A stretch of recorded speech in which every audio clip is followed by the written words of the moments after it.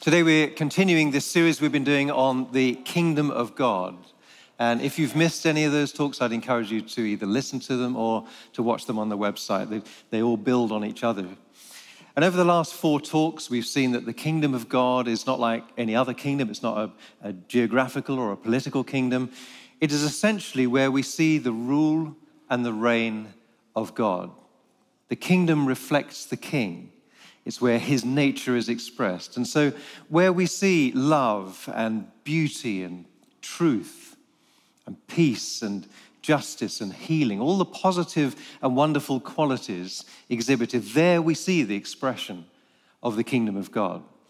Today we're going to look at what it means to be kingdom disciples and to explore reasons that we often find ourselves frustrated as we seek to live the lives that God calls us to. Being a Christian, I don't know whether you've noticed, can be a somewhat confusing and frustrating thing. Have you noticed how hard it is to exhibit those qualities in your own life? To consistently and excellently exhibit the qualities of love and truth and peace, and to be unselfish, to be generous, to be kind, to be what people mean when they talk about being a really good person. Even among those who might describe themselves using that phrase, a good person, the reality is that they don't live up to their own standards, at least some of the time. If we're honest with ourselves, every one of us fails to behave the way that God has designed us to. In fact, the way our best selves wish we would. We think things, we say things, we do things which are out of line with God's standards and disappointingly short of our own, no matter how hard we try. If we take a moment to review the past week right now, I'm assuming I'm not alone in feeling, I could have done better. Some days we might feel we've done well, exhibiting the fruits of the Spirit. We've been loving and joyful and peaceful and patient and kind and good and faithful and gentle and self-controlled. But other days, or other minutes within the day, we have struggled. We've done things that we know are not aligned with what God wants us to do. Now, if that sounds familiar, I just want to assure you, you're not alone. This experience is reflected throughout the Bible, really, especially in the New Testament letters. Now, today we're going to touch on quite a few texts, very briefly, which speak into this issue. In some passages, we're encouraged that we are saved through the death and resurrection of Jesus, and our lives have been transformed. Okay, Colossians 1:13, for instance, he has rescued us from the dominion of darkness and brought us into the kingdom of the Son he loves. We're born again. We're made new as citizens of the kingdom of God. And then in 2 Corinthians 5 and verse 17, if anyone is in Christ, the new creation has come. The old has gone. The new is here. Some scholars describe the type of language here as indicative. Indicative. It tells us or indicates all that we already have and are because of Jesus. And yet we also read many verses that exhort us to change our lives. Very often in Paul's letters, you have this indicative in the first chapters, and then it switches into another form. And so scriptures that scholars might refer to as imperative. Indicative and then imperative. So here's a couple of examples. 1 Peter 2, verse 1 says this, rid yourselves of all malice and deceit, hypocrisy, envy, and slander of every kind.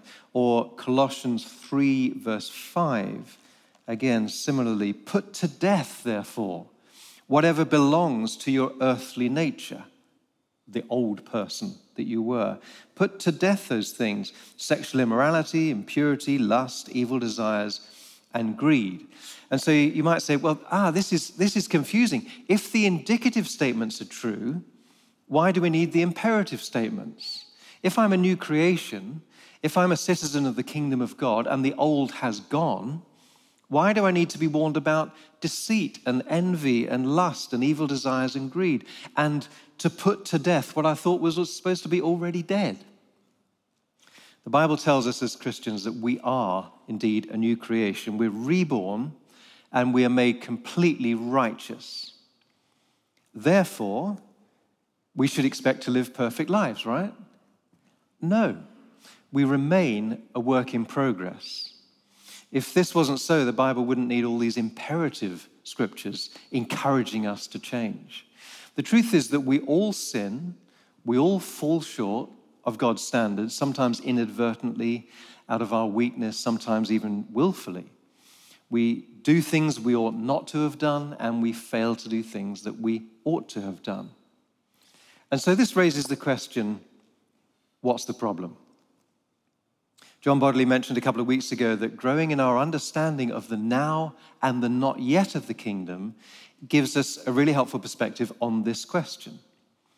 And so he did these beautiful drawings, the Bible describing two ages, two periods of time. We have the present age, sometimes referred to as this present evil age.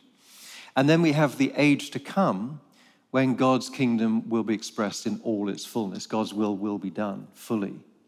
Through Jesus' ministry, his message, his crucifixion, his resurrection, and the events of Pentecost, shown here, you see on the left-hand side, the age to come somehow broke into the present. We, the Christian community, exist in the time between the times, where both ages are experienced simultaneously. We experience both the now and the not yet of the kingdom. Theologians use the term inaugurated eschatology. Inaugurated essentially means beginning of, and eschatology means the end things. In other words, we live in a time when the new age, the future age, has begun. It's broken in through Jesus, but we are still waiting for the time when it will be fully experienced. It's a time of tension. The tension between the now and the not yet of the kingdom, it doesn't just apply to history or to the mystery of suffering in the world or to the mystery of why some people are healed while others are not. It exists within us, within our own personal discipleship. The Bible tells us that when Jesus died, he rose again, he won the decisive victory over Satan. If we commit our lives to following him, we're forgiven of our sins, we are born again, we're made completely righteous, and our sinful nature has been killed. It's gone. When we give our lives to Jesus, we are transformed in that moment. It's already happened. But we also see the not yet because we are continuing to be transformed.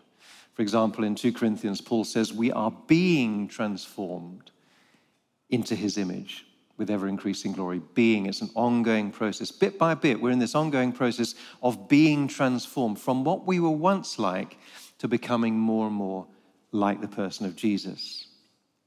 2 chapters later, he contrasts the bodies we live in right now, which are vulnerable to sin and sickness and aging. He contrasts them with the resurrected bodies that we will enjoy in the age to come. So 2 Corinthians 5 and verse 2 says this, meanwhile, verse 2, we groan, longing to be clothed with our heavenly dwelling.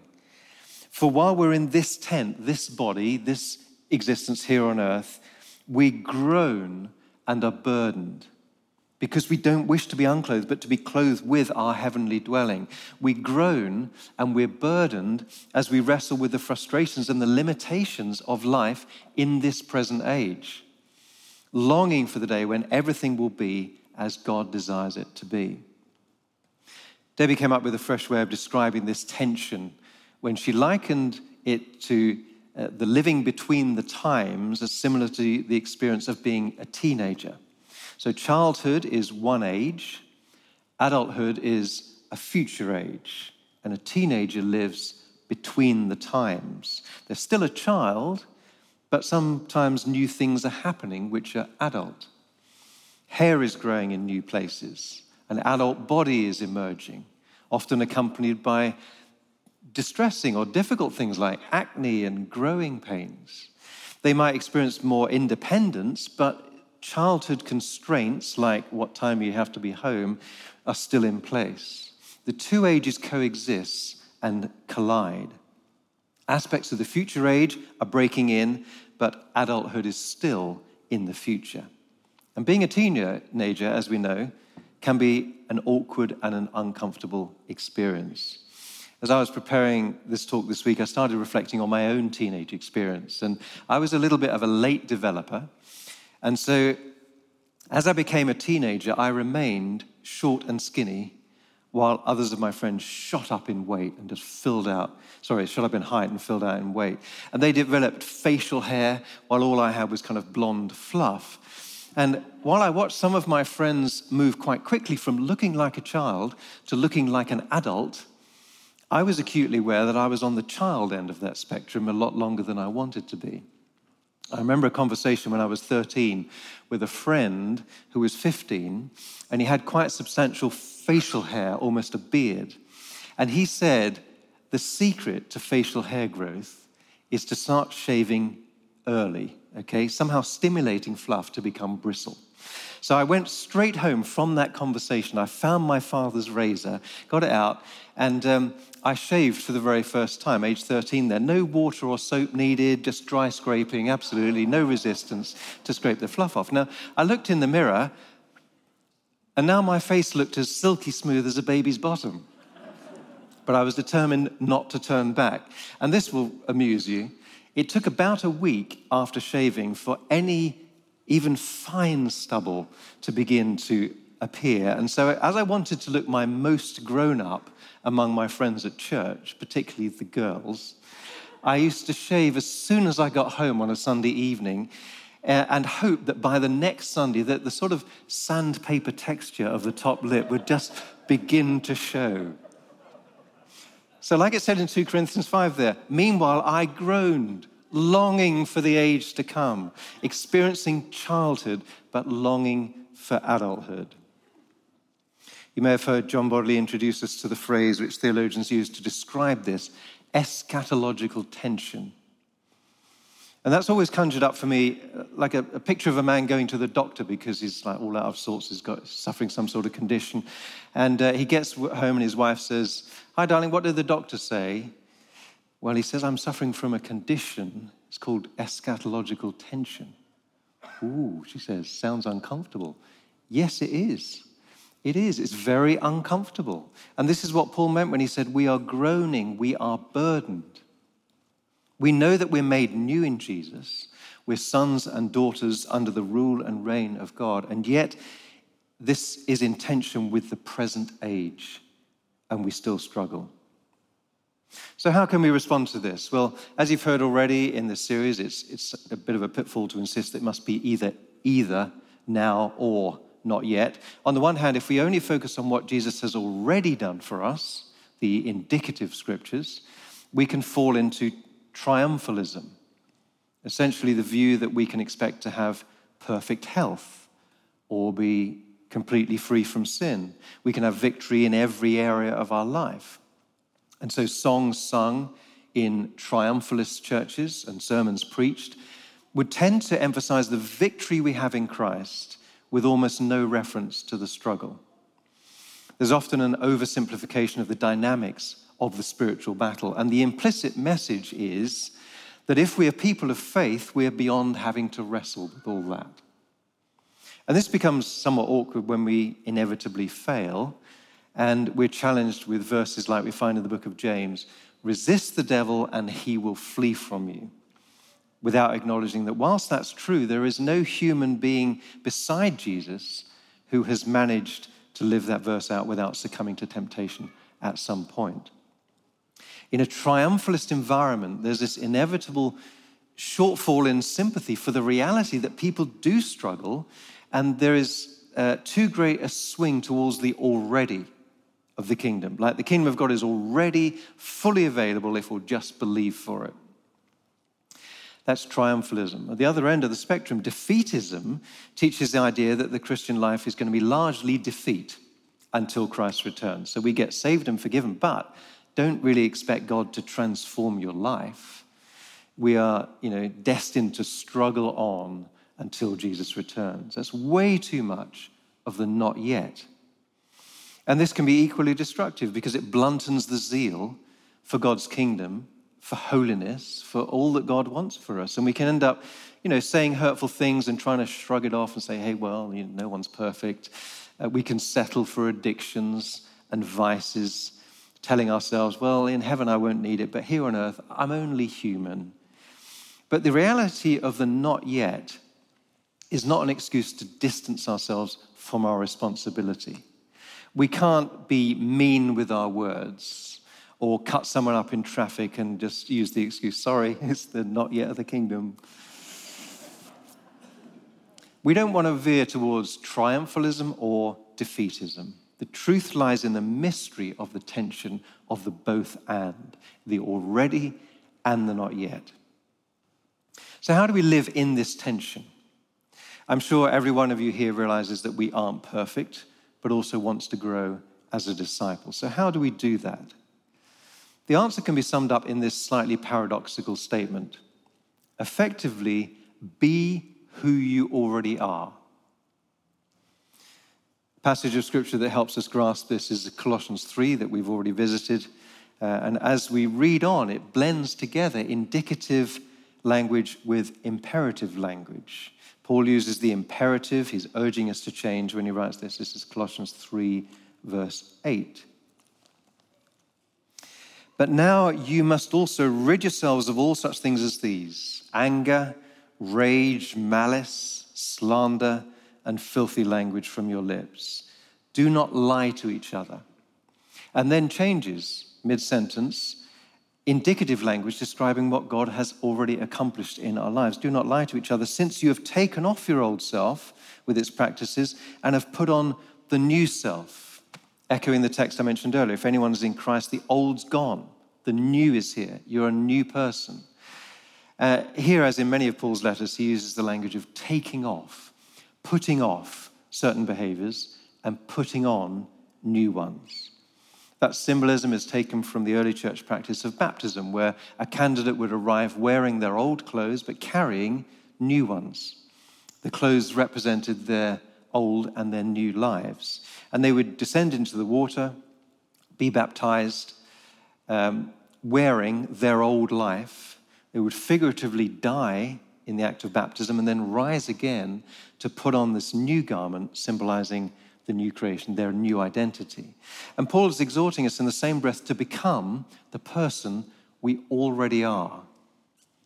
The language kind of defies our logic, but I suspect Paul was trying to address one of the big barriers to us living as Jesus intends us to live, and that is our inability to accept the truth and the magnitude of who we are now in Christ. I was struck by the illustration Ben Hyatt shared some time ago about his dog, Bob, who his family rescued from an abusive, neglectful household.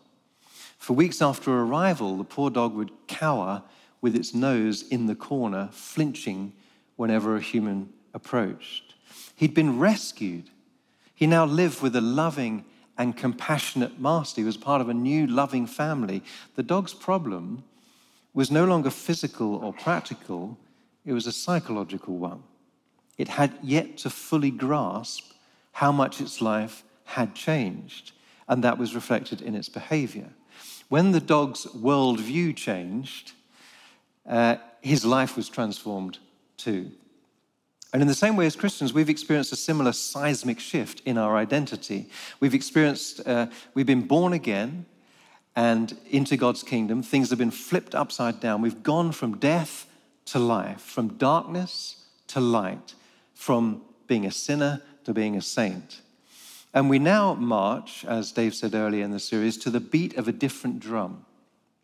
And we find that beat as a transformation happens in here, shifting our mindset. So Romans 12, verse 2 says this: "Do not conform to the pattern of this world, but be transformed by the renewing of your mind.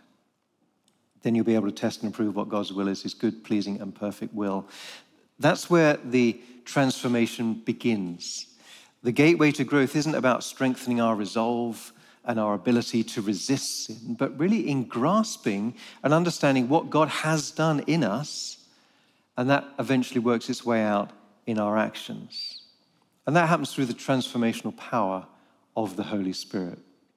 Over time, he works in us in breakthrough encounter moments, but in the main, gradually through prayer and engaging with the Bible, we discover things which once had power over us no longer do. This process of sanctification, things which gripped our lives once no longer do.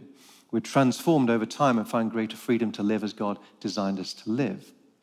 But at the same time, it doesn't feel much more comfortable, because even as you get, as it were, more like Jesus, you become acutely aware of how much you're still not like Jesus. So we become conscious of shortcomings we hadn't even recognized before. The more I grow as a follower of Jesus, the more acutely I feel this. It may be that I'm in a conversation which kind of turns to speaking a bit negatively about someone who's not present, and I let slip something, unnecessarily gossipy.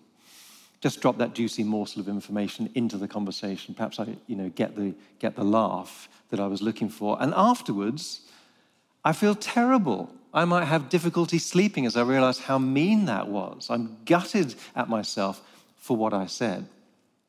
Or perhaps I've done well in something, like some spiritual discipline, and I quite like people to know. I fill up with pride and I'm really rather special, not like those lesser Christians who can't get it all together. And then I realize what I'm doing, like a Pharisee, I'm horrified at my self-righteous attitude. Just pick a little example in your own life, something you've done or said or thought. And so with the Apostle Paul and with many of you, I groan. And I say, oh God, I can't wait for that day when you will finally transform my nature so that every single part of me wants what you want. But it's the Holy Spirit's work that enables us to even notice the tension. Becoming who we already are is not something we can do with our own willpower. It's dependent on the work of the Holy Spirit. But it's something we can cooperate with him as he also is at work. And so we're finished with Philippians chapter 2 here. Paul, again, in the imperative, says, continue to work out your salvation. You work at it. You work it out. For it is God, with fear and trembling, for it is God who works in you to will and to act in order to fulfill his good purpose. We work out our salvation. We live the life of a disciple, but it is God working his sanctification in us to achieve that. What does working out look like in practice? Well, first, by pressing into our relationship with God through spiritual disciplines, things like reading the Bible, through prayer, through worship, even fasting. And secondly, share your life with others. We all need places, we all need relationships where we can be honest about our lives. We can all expect to experience both the kingdom breaking in already and not having broken in yet in our journey of faith. In both experiences, we are called to love, support, and walk with each other. There's a mystery to the kingdom of God, and that is certainly true when it comes to kingdom discipleship. We are both new creations and we are a work in progress. We're simultaneously triumphant and groaning. As strange as that may feel, let me encourage you that if you recognize this experience in your life, you are what is known as a normal Christian, okay? And some of you, in hearing that, you may be experiencing a sense of relief. You're thinking, you mean I'm not the only one who's struggling? I can come out of hiding? Yes. When we behave like mixed-up teenagers, God isn't at all fazed by what we're going through. His love is undiminished for us. Through the cross, he's already accomplished our salvation, so we can be confident that ultimately he will triumph in our lives. And there's every reason for us to be filled with hope. Until then, when we fail, when we become weary with the struggle of life, we pray that God would break the power of shame with his grace and truth by reminding us of the overwhelming power of his love and the new life that he's working in us.